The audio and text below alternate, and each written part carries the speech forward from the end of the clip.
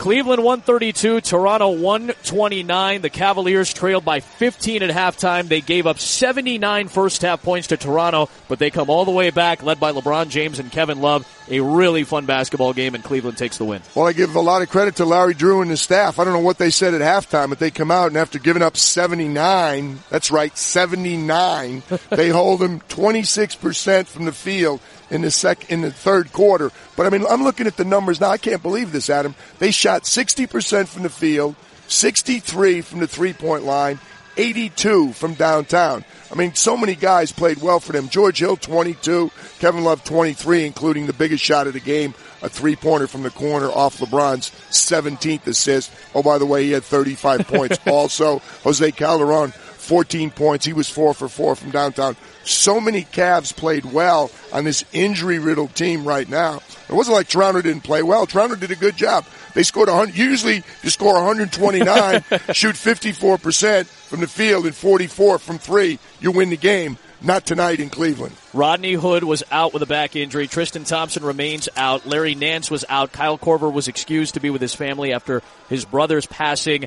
And still no Jetty Osman, the rookie. So with all of these injuries, plus no Tyronn Lue, as he's out for a second straight game dealing with his health issues, Larry Drew and this staff, along with LeBron James, lead them to a win. They snapped Toronto's franchise record 9-game road win streak. They avenge a 34-point loss from earlier in the year against the Raptors. Why is this game so important as we look ahead to the playoff picture? Well, it's important because Cleveland wants to be home. They want to be third or fourth in the playoffs. And with the 12 games they've got left, they got the work cut out for them. There's a very small gap.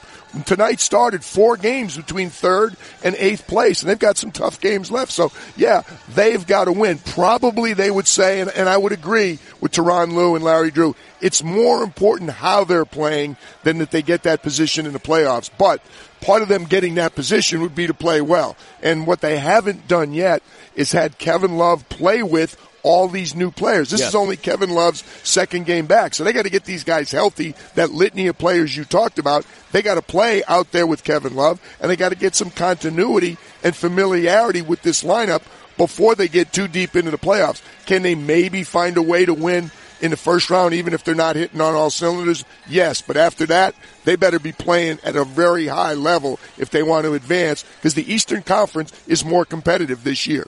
132 to 129, the final score. Cleveland comes back from down 15 at half to beat Toronto. For P.J. Carlesimo, I'm Adam Amin, right here on your home for the NBA, ESPN Radio, and the ESPN app.